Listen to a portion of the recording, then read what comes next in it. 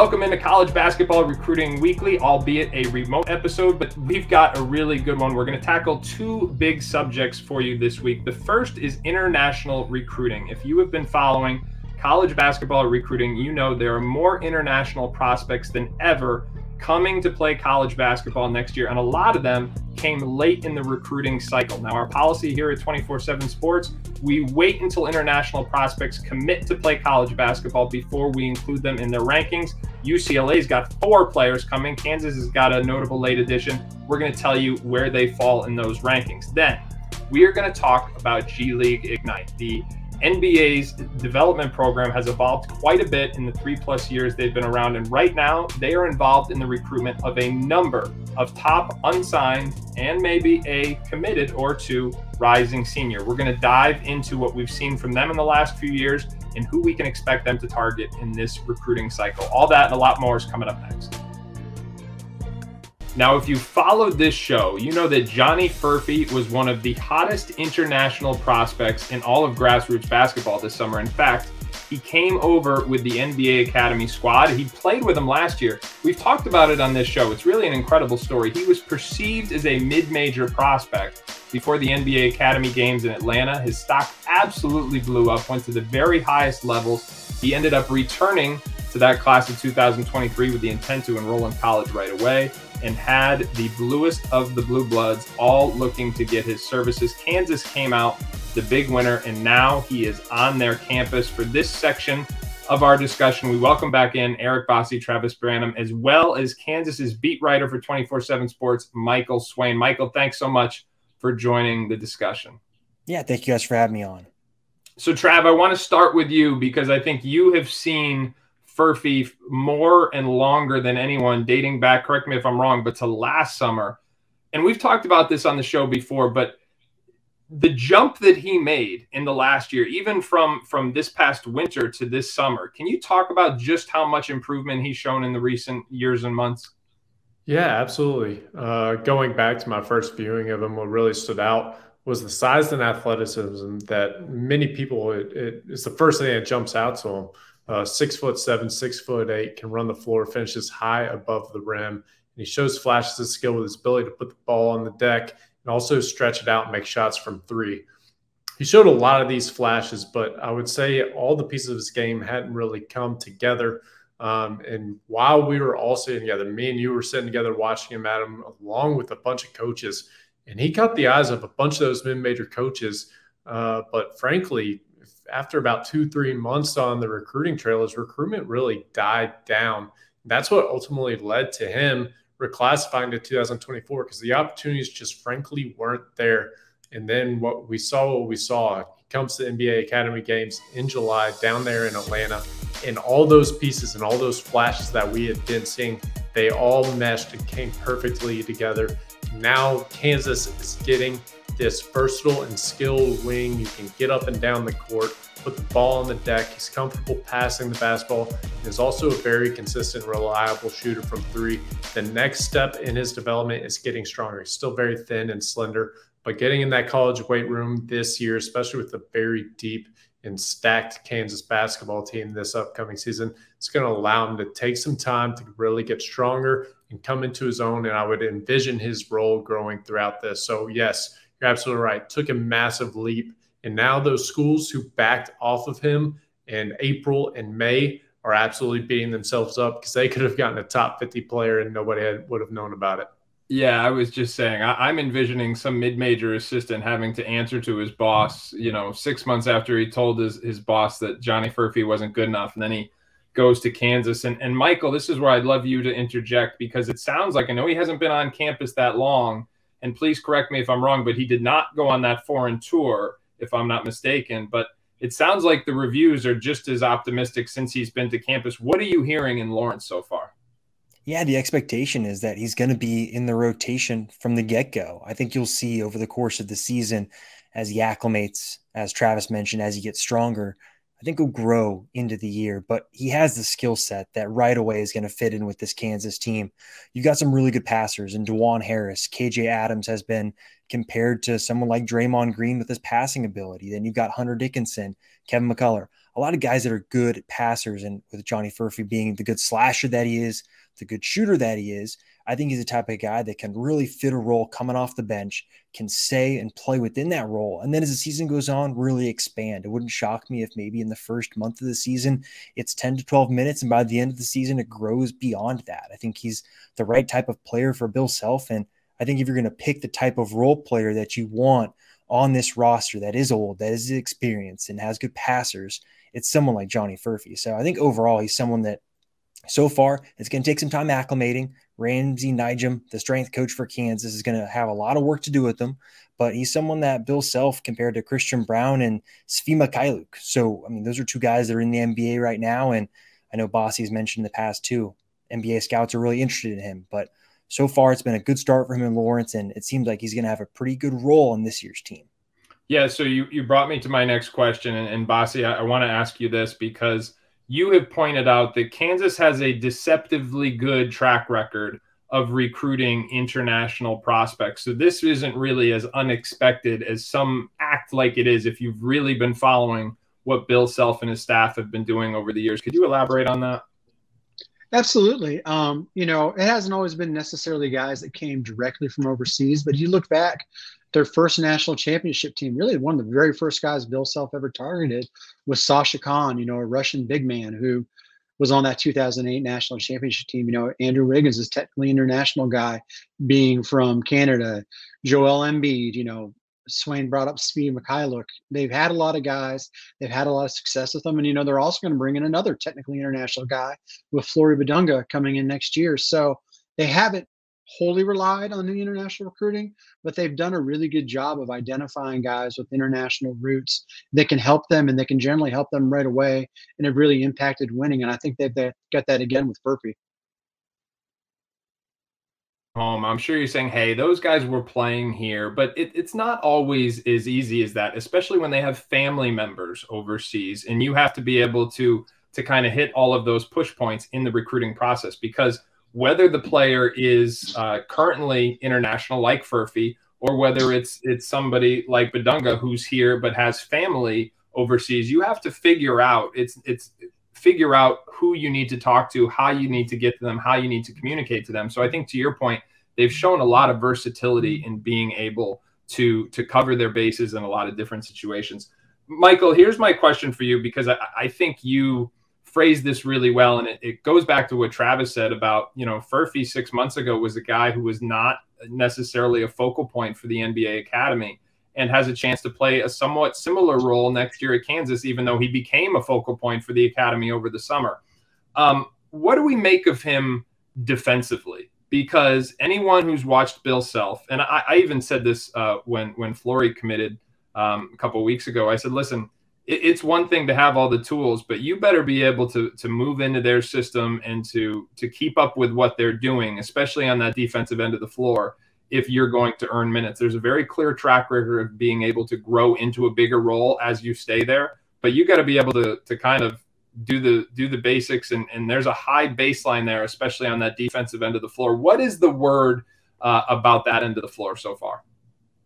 Well, he's someone that's going to bring versatility. And I think for me personally, I'm fascinated to see how KU would use someone like Furphy defensively. I think the feeling is that they're going to go back to some of the hedge defense with Hunter Dickinson. They're not going to have him switching five like they did KJ Adams last year. So it's going to be a question of, okay, in terms of the basketball intelligence, the IQ, can Furphy adapt to that where you're not switching all the time? It's going to be much more tagging a man down low and then getting back out to the perimeter. And I think Furphy, by all accounts, has the basketball IQ to get that done. So I think for me, right, it's just going to be about earning trust over the next 3-4 months, heading into this season, heading into conference play, because we've seen in the past players that don't take advantage of those minutes early in the season, you lose trust with Bill Self. It's really hard to get it back when the bullets start flying in conference play. So for him, it's going to be about really showing that basketball IQ, the ability to take on the defensive role and really embrace it, because he's not going to come in and be a star right away. But if he sticks to that role and does it well, yeah, there's a big role for him on this team. And so I think for him defensively, he's got the length, he's got the athleticism, the ability to slide. And it's really just going to be about, can he put it together mentally in the college game to be really able to earn that trust of the coaching staff? All right. Well, As far as the rankings go, we inserted Furphy at 34th overall in the class of 2023. After those UCLA additions, his final spot is going to be 35th overall. And as Travis said, if you saw him play in January or February, you would have thought that was not a possible outcome. But this guy has gotten better by leaps and bounds. And ultimately, your rate of improvement may be the biggest indicator for future success. So certainly a lot for Kansas fans to be excited about. Make sure you follow 247sports.com, not just to see these final 2023 rankings with all the international prospects finally inserted, but to see all the preseason coverage, the recruiting coverage, the NBA draft coverage. We've got everything there for you, 247sports.com. Between NIL, the transfer portal, fifth-year eligibility from COVID, we have never seen this much roster fluidity deep into the summer. Different coaches are evolving in different ways, and we've seen more of a commitment to late international recruiting than ever before. But the program that has led the charge in that effort has been UCLA and Mick Cronin, with the help of former assistant coach Ivo Simovic. And now in this section, we are going to bring in the publisher of Bruin Report Online, Tracy Pearson, to join myself, Eric Bossi, and Travis Branham to break down what is suddenly now this international sensation of a recruiting class. Tracy, thanks so much for joining us. Great to be here.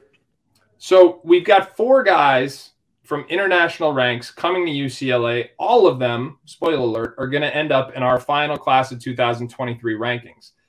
Travis, I want to start with you in a 7'3" big man from Spain named Adai Mara. What do we know about this guy? Like you said, 7'3" out of Spain. I got a chance to see him actually in Spain last summer at the FIBA U17 World Cup. And he was one of the standout performers, in my own opinion, when I got to see him. Great size, extremely skilled. His role in that team was a bit evolving. There's nights out there he had a little bit more of a limited role, but other nights he really shined. Great hands, touch, sees the floor, can pass well for the position. He showed flashes of ability and upside to step outside and knock down shots from 3. When you look at his size and his length and skill set and what he can provide to a college basketball team as he continues to evolve physically. At the time, he was a bit thin and physically immature, but as he gets stronger and more mobile, this is a kid that could be an absolute star for UCLA and a guy that we will not be shocked to see ending up on NBA draft boards. All right, Tracy, I know he has not yet arrived on campus yet, but I also know you talk very frequently to the UCLA staff and you have access to a different caliber of information on the local front than so many other people do. What are people saying about this big fella? Well, it's kind of ironic. He's from Spain, and they are in Spain touring right now, playing 3 exhibition games. So he's not enrolled yet. He'll enroll September 5th. They are very excited about him. They feel he's a one and done. He's that level of talent at 7'3", incredibly skilled for 7'3". Probably his best attribute, he's just an excellent passer. He can see the court from top of the key. Excellent passer. They're hoping they can get him for a couple of years. All the indications from his family is he wants to be in Westwood for 2 years, but they're recruiting right now the 2024 class. Kind of discounting in they're gonna lose. They're gonna lose him. They think he's going in the NBA draft in 2024. All right, so here's my follow-up question: how does he fit alongside Adem Bona? Yeah, it'll be interesting. They're both post players. They'll probably start with the two of them sharing the post, so 20 minutes each. Okay. They're both so talented, though. I could see them trying to get them on the court at the same time. That's kind of dependent, relying on the fact that Adem Bona is just such a great athlete and who he could defend. He could defend power forwards, maybe even small forwards. So that enables that to happen. The shot blocking, the playmaking, the alley-oops off the pick and rolls are just too good not to try to do that. They're too talented not to get them on the court at the same time. Got it. All right.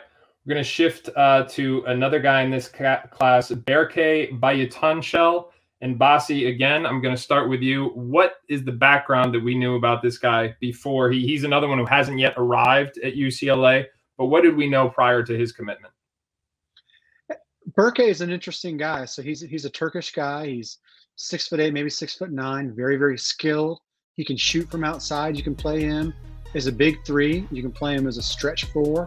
I had a chance. I've not seen him in person, but he is a guy that I've been able to watch some in FIBA action, not quite as extensively as you would hope, obviously, with him being an international guy, and you'd like to see him in person. But they're really high on his ability to make some plays out of the high post, to not only shoot but be a passer, to find cutters and stuff like that. And what I've watched him in FIBA play looks to be really high IQ. He's got some mobility, some fluidity to him. He's a guy that, fits the mold of what you're looking for in these modern day foremen who can play with some versatility. And he's a guy who a lot of people feel is another one of these guys who has legitimate NBA upside when it's all said and done. So, Tracy, I just asked how the two big fellas would fit together, but it seems clear from Bossy's description that this is someone who can really fit alongside either one of those big guys. But what are people in Westwood saying? The buzz with Berke is that he's an immediate starter, 30-minute a game guy. Eric hit it right on the head. He's kind of that 6'9" kind of power forward that you just don't see in college basketball anymore. He can hit threes. He shot 37% over the course of a couple of summers from three, has a back to the basket game, also a great passer, great rebounder. They don't feel they'll have him for more than one season. They think he's a first-round draft pick in 2024 also. But right now, without him even stepping foot on campus yet, they think he's an immediate starter at the four. And now just a reminder in terms of our rankings policies, when we have international players, we don't include them in rankings until they commit. And in this case, we needed a little more information on these guys. It's one of the reasons for the show. We were able to do this deep dive, bring Tracy in, and then insert them into that 2023 recruiting class. With the die, he's going to crack the top 15 in our final 2023 rankings. And with Berke, he's going to be in the top 40. Those are two players who could have, from what we're hearing, realistic one-and-done expectations, who are both going to get a chance to play major minutes. And so that will be reflected in the final 2023 rankings. But it is not just the front court that UCLA is rebuilding here through the international ranks. It is also the wing and the perimeter. So, Trav, I'm going to go back to you about the 6'6" Alan Fubloy. And again, if I'm pronunciating any of these, I apologize. But 6'6" from France, what can you tell us about him? Yeah, he's another one that was in Spain when I was there for the FIBA U17 World Cup, and another guy that immediately jumped out to me when I got to watch them. 6'6", dynamic three-level scorer. He shot 60% from three. It was on just 13 attempts out there at the World Cup, but shooting 60% is notable nonetheless. He showed his ability to make shots from three, get downhill, get out in transition, and make highlight reel plays, finishing high above the rim. He's a guy I think that will need a little bit more time to get acclimated, particularly get into the strength room, get stronger, build out his frame, and could be a guy that has a breakout sophomore season. He's extremely talented, and I think where we have him at going to be coming in around 43 when it's all said and done. He could be a bit of a sleeper and really surprise some people down the road. Now, Tracy, this is a player who has arrived and who did take part in the foreign tour. What have we seen from him in these early reps with Mick Cronin's clubs? Yeah, the feedback out of practice is he's just going to step in and probably be the next Jalen Clark is how they're thinking about him. 6'6", very quick, very tough, likes to get up in guys on defense, likes to jump passing routes, really looking at him first as a defensive stopper. Offensively, pretty raw. The shot, he'll hit a couple and then he'll hit it off the side of the backboard was kind of the report I've heard. But a Mick Cronin kind of kid, plays hard, tough-minded, physically tough. So they really like him. But you're right. He's a multi-year guy.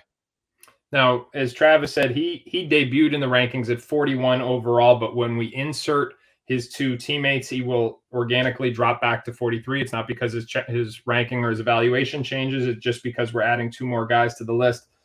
Ironically, last but not least, is a player who is been an international sensation this summer. Jan Vide, 6'5" from Slovenia, was a star at the FIBA 19 and under games this summer, had at least Twitter and social media on fire with just the rave reports. And he is, in some ways, Bossy, correct me if I'm wrong, but he's in some ways considered, I don't want to say the least of the four, but maybe, not as hyped as the other three, which just seems incredible based on what we saw from him this summer. But is that an accurate reflection of what people are saying about him? I think that's a pretty fair representation of things. And it's a guy that when he signed with UCLA and committed to Mick Cronin, I don't think many of us knew much about him. Of course, people who focus on him internationally knew he had a chance to be pretty good, but right out of the chute in the FIBA U19s, he got a chance to play against the USA, and USA could not contain this guy off the dribble. He gets downhill, he's attack. He can play out of the pick and roll, but he doesn't need a ball screen to go and get downhill. He's strong, he's athletic, he's tough. The shot making right now from deep is a little bit on the inconsistent side, but it looks like it's going to get there. He's got some playmaking, and he's another one of those guys. He's just a tough dude who plays the physicality, and he kind of fits what you think of when you think of a Mick Cronin player. It's like it's just upgraded from what he's been able to get in the past at Cincinnati. They're taking some of those principles, and now you're at a blue blood and you're able to get a different level of player, and you see it all coming together with this class, even though it's heavy on international. Now, Tracy, here's my question for you. He shines in that U19 FIBA play. He comes to UCLA, he practices, and now he goes on the foreign tour. So he's had a very busy summer. But what is the totality of the impression after we all saw the FIBA play? But since he got to UCLA, what are the impressions? Have they been quite as optimistic as we saw in that FIBA action? They have. As Eric said, his next level element of his game is to come off the pick and roll and just to get into the lane. He's got a series of pull-ups and floaters, and they said that is very real. That's been happening in UCLA's practice. So they've been very, very impressed with that. When he first arrived, he's making a little bit of a transition. College game in the United States is more physical than what he's used to. Also, Dylan Andrews, Sebastian Mack, able to take him like on a first step when he's defending them. But that, I guess he improved on that very quickly within a few days. They've been very, very impressed with his toughness, his mental toughness, his physical toughness, his motor, also his height. It looked like he was 4.5 to 6'5", but I stood next to him. I saw him on campus. He's a good 6'5", if not bordering 6'5.5". So they've been very impressed with him. They think he'll get some time as a combo guard, backing up Dylan Andrews, but also at the 2-guard spot, because even though he's an unreliable 3-point shooter right now, he's just one of those guys who can put the ball in the basket. He's just a scorer. All right, now for rankings purposes, he too is going to check in inside the top 70. You add Sebastian Mack to that, and that's 5 different players, 4 from the international ranks, that will be ranked within the top 70 in UCLA's class. I have one more question, and Tracy, I will start this with you.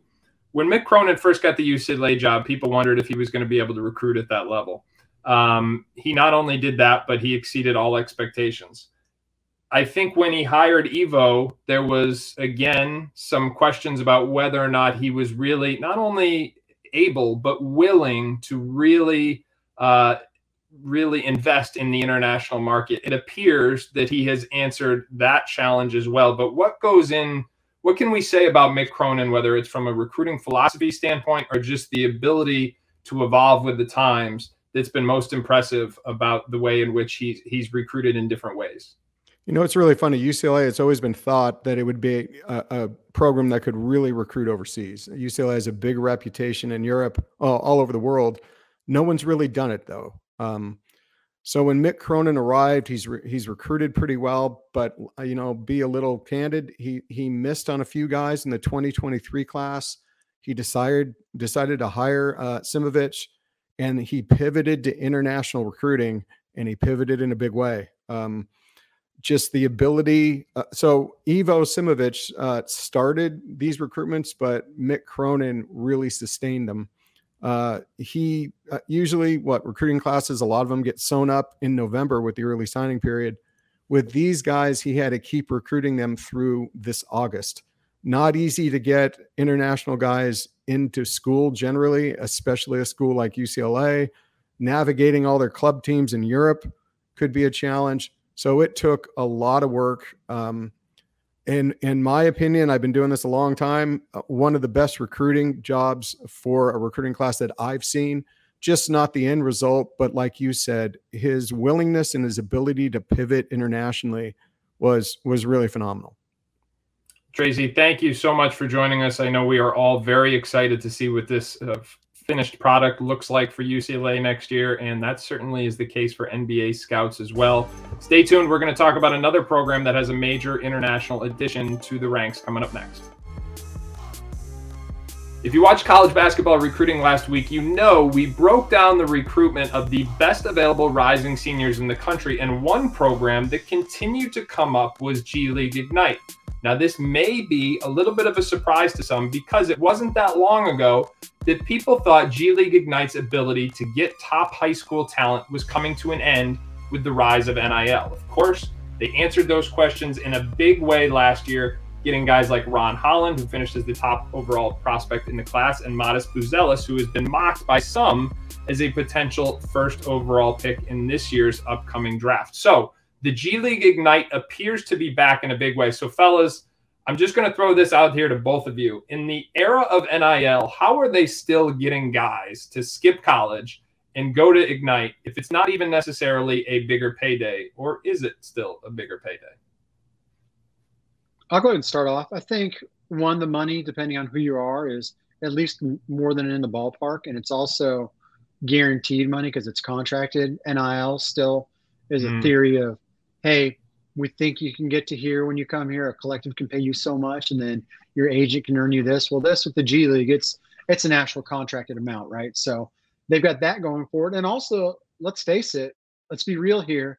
There are some kids who do not want to go to school. They don't want to pretend to go to school. They just want to hoop, and they want to get on with their professional lives. And that the G League has to sell on that is very, very appealing for those who may not be hardwired to really want to go and try and play pretend student for a year. Yeah. Bossy said it. Some kids just don't want to go to school. The contracts are guaranteed. And it's not like they're trying to load up an entire roster just going 1 through 13 of top tier high school players. They only need about 4 to 5. They found a great niche internationally. They have clearly made significant headway when it comes to NBA academies and grabbing some of the top high school talent out of those. And then they're also adding in these former NBA players, older guys who can really kind of bring these guys along and compete at the G League level. So it's not for everybody, but it is a situation where it's going to catch the eyes of quite a few of these players. And you would imagine that there's probably more players out there interested in going to the G League, but again, the G League is going to be selective in who they really target. Now, Trav, this is my question for you, and you alluded to it there. But is the expectation that they only want 4 or 5 guys from the high school ranks a year now? Is that what we're thinking with each class? Yeah, I would say they're going to be going at this very similar to what we see the Dukes, Kentuckys, UCLA's, these blue blood programs who kind of get the opportunity to have their selection of the cream of the crop, if you will, because the Ignite has the resources, the contracts available to target these high-level players. They're not going to go out and stretch themselves, and they're going to be selective, and they're only going to go after the best players who they project being future first-round picks, because that is essentially what this whole situation was built and designed for, is getting these guys, these elite high school talent in the hands of the NBA so they can mold, develop, and get them better so they can have a longer, more successful and sustainable career. All right, now that is interesting because we essentially have a 3-year sample size for Ignite at this point. It started in that 2020 class, and they got Jalen Green, Jonathan Kuminga, and those were 2 of the top 4 prospects in the country at that point in time. Both chose to go to Ignite. They obviously went on to become lottery picks, 2nd and 7th respectively. So that, at least from the outside looking in, looks like a good outcome for Ignite. The other 2 players who went in that 2022 class were Daishawn Nix and Isaiah Todd. Now, Daishawn Nix was committed to UCLA when he flipped, so to speak, and ended up going to Ignite. I think this is interesting because I think that's a precedent that we are continuing to see now. The difference, or maybe it's not a difference, with Ignite and some of those blue blood college programs that you mentioned. And correct me if I'm wrong, either one of you. Bossy, why don't you lead with this? But I don't know that Ignite has, I don't want to say respect, but I don't know that a college commitment means anything to Ignite's recruiting efforts. If you commit to a college, usually it means other colleges stop recruiting you. I don't know that it means Ignite stops recruiting you. No, not at all. They don't care about a college commitment, and frankly, nor should they. They're running a business, and their concern is making themselves attractive to talent, the best guys that they can get out of high school, and then preparing those guys for the NBA so that they can keep that pipeline rolling. So whether a kid's committed to UCLA or somewhere else, it shouldn't really matter to them, because they're about getting the best of the best. If that was their mindset, maybe Ron Holland hadn't committed somewhere yet, but if their mindset was to leave a kid who looks like he might be going to college alone, then they don't get Ron Holland. He's probably ended up at either Arkansas or maybe sticks with Texas, and I guess he was committed to Texas, obviously had the coaching change, but they never stopped recruiting him even after he committed to Texas. So they've got to keep going after those guys, because you've got to keep that train of talent coming in each year. And, if they just let those guys go, then they're not going to be able to get the kind of product that they want to get. Well, I think that's the reality. And I don't want to put either one of you on the spot, but when we talk about who the G League Ignite may be pursuing in the class of 2024, we talked a lot about those guys last week. We talked a lot about Trey Johnson, how they were as visible, and Bossy, you said it, they were more visible on the sidelines for him than arguably any other college program, really actively recruiting him hard. Travis, can you speak to, let's start here. Can you speak to which uncommitted players they are currently recruiting? And then maybe we'll circle into if there's anybody committed that they are pursuing. Yeah, we know 3 of the top 15 players we have currently. VJ Edgecombe, one of the biggest stock risers we have seen in some time, going outside, I believe, the top 100, and now he is cracking the top 10. Absolutely an outstanding athlete. He had them in his most recent list cut. Alongside him is Asa Newell, a 6'9" power forward out of Montverde Academy. He's long been a 5-star recruit. He will be taking a visit out to the G League Ignite here fairly soon. And then you said it, Trey Johnson. He was formerly our #1 overall recruit. That has been a hot rumor with him that he could potentially be leaning towards going to the Ignite route. So we'll see. But those are 3 guys that we know of for sure as of now. And no, I will say this without putting either one of you on the spot. I think Ace Bailey's a target. He's committed to Rutgers. I'm speculating. I'm not reporting. But I think Ace Bailey is someone that would make a lot of sense. And given, as you said, we've got documented history here that when high-profile prospects are committed to college coaches, it does not stop Ignite's efforts. We saw that with Ron Holland. We saw it with Daishawn Nix, and I think Ace Bailey could be another one to fall into that category. He would make a lot of sense. He's got a very high upside, as we've discussed, and both of you have discussed in a lot of detail on this show. All right, I want to end this discussion here. If you are a family of one of these players, you're undoubtedly going to look at the history. We mentioned that 2020 class, Jalen Green, Jonathan Kuminga. Daishawn Nix and Isaiah Todd were 2 prospects in that 2020 class that were perceived as 5-star guys. Isaiah Todd at one point was the #1 ranked sophomore in the country. Both of those players end up, in fact, Daishawn Nix goes undrafted. Isaiah Todd goes 31st overall. What's interesting, though, so on draft night, those guys are perceived as flops. They're perceived as things that don't bode well for Ignite. What's interesting, though, Daishawn Nix went on to sign a 4-year, $6 million deal. Now, only 2.1 of that was guaranteed, but he has been able to maintain it. Isaiah Todd went on to sign a 4-year, $6.9 million deal. All 6.9 was guaranteed. We should also mention he was traded a few different times. So I'm not sure if that speaks to placement, but it does speak to their ability to stick in the league. And obviously, that's just year 1. Real quickly, year 2, we had Jaden Hardy. And this, again, the critics of Ignite will point to the fact that Hardy was 4th overall in that 2021 class. He went on to be the 37th pick in the draft. Scoot Henderson, conversely, he reclassed up. It was in the middle of COVID. He goes on. He was 13th overall. He goes on to be the third pick in the draft, my personal favorite for Rookie of the Year. And then last year, Leonard Miller, after year, he goes 33rd overall, which I thought was a mistake. I thought he was a first-round talent. I think you're going to see him live up to that. And he signs a 4-year, $8.3 million deal in the offseason. So, Bossy, I know not everything's going to be all good, not all bad, but from a parent's perspective, how do we evaluate the success or lack thereof of Ignite for, as Travis said, it is a sole objective here to get these guys to the NBA. So how do we evaluate the totality of their resume after 3 years?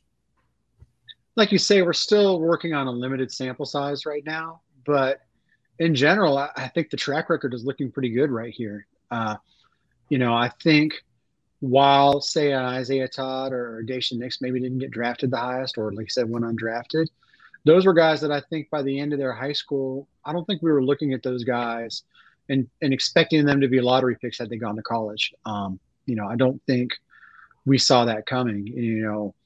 Todd, I think, was another guy, obviously heavily into college mixed with Michigan and everything like that. So the idea is they say we prepare these young men to be pros, and they've been pros. And so far they've been right. Part of getting in the NBA is once you're there, it's your job to stick there, right? It's not the job of the G League Ignite to make sure you stick.